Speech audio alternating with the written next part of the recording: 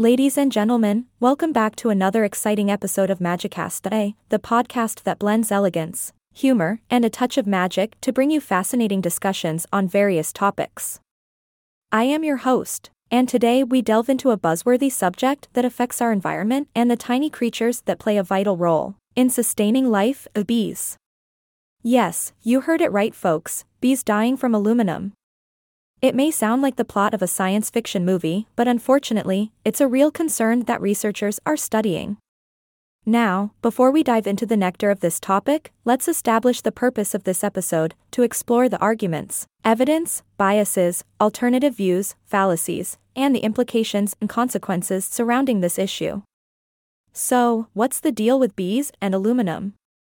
Well, it turns out that some studies have suggested a potential link between aluminum and the decline in bee populations. Aluminum is a common metal found naturally in the Earth's crust and is extensively used in various industries. However, it's also present in the environment due to human activities, such as agriculture, where aluminum-based pesticides or soil amendments are used. Now, let's look at the arguments and evidence for this phenomenon. Some studies have found elevated levels of aluminum in beehives and in different parts of bees' bodies. It has been proposed that exposure to aluminum may weaken the bees' immune systems and impair their ability to navigate, forage for food, and even reproduce. These findings paint a concerning picture for our buzzing friends. But, as with any topic, we must consider alternative views and potential biases.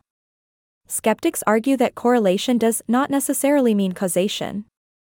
They claim that other factors, such as climate change, habitat loss, parasites, and pesticides, could be more significant contributors to bee declines than aluminum. It's crucial to approach this discussion without tunnel vision and consider all the possible factors at play. Now, let's address any potential fallacies that may arise in this debate. We should be cautious not to fall victim to the single-cause fallacy, concluding that aluminum alone is solely responsible for the decline in bee populations. Remember, the world is complex, and ecosystems are interconnected webs of interactions. So, what are the implications and consequences of this issue? Well, if there is indeed a strong connection between aluminum and bee decline, it could have significant repercussions. Bees are essential for pollination, with 1/3 of the world's crop production depending on them.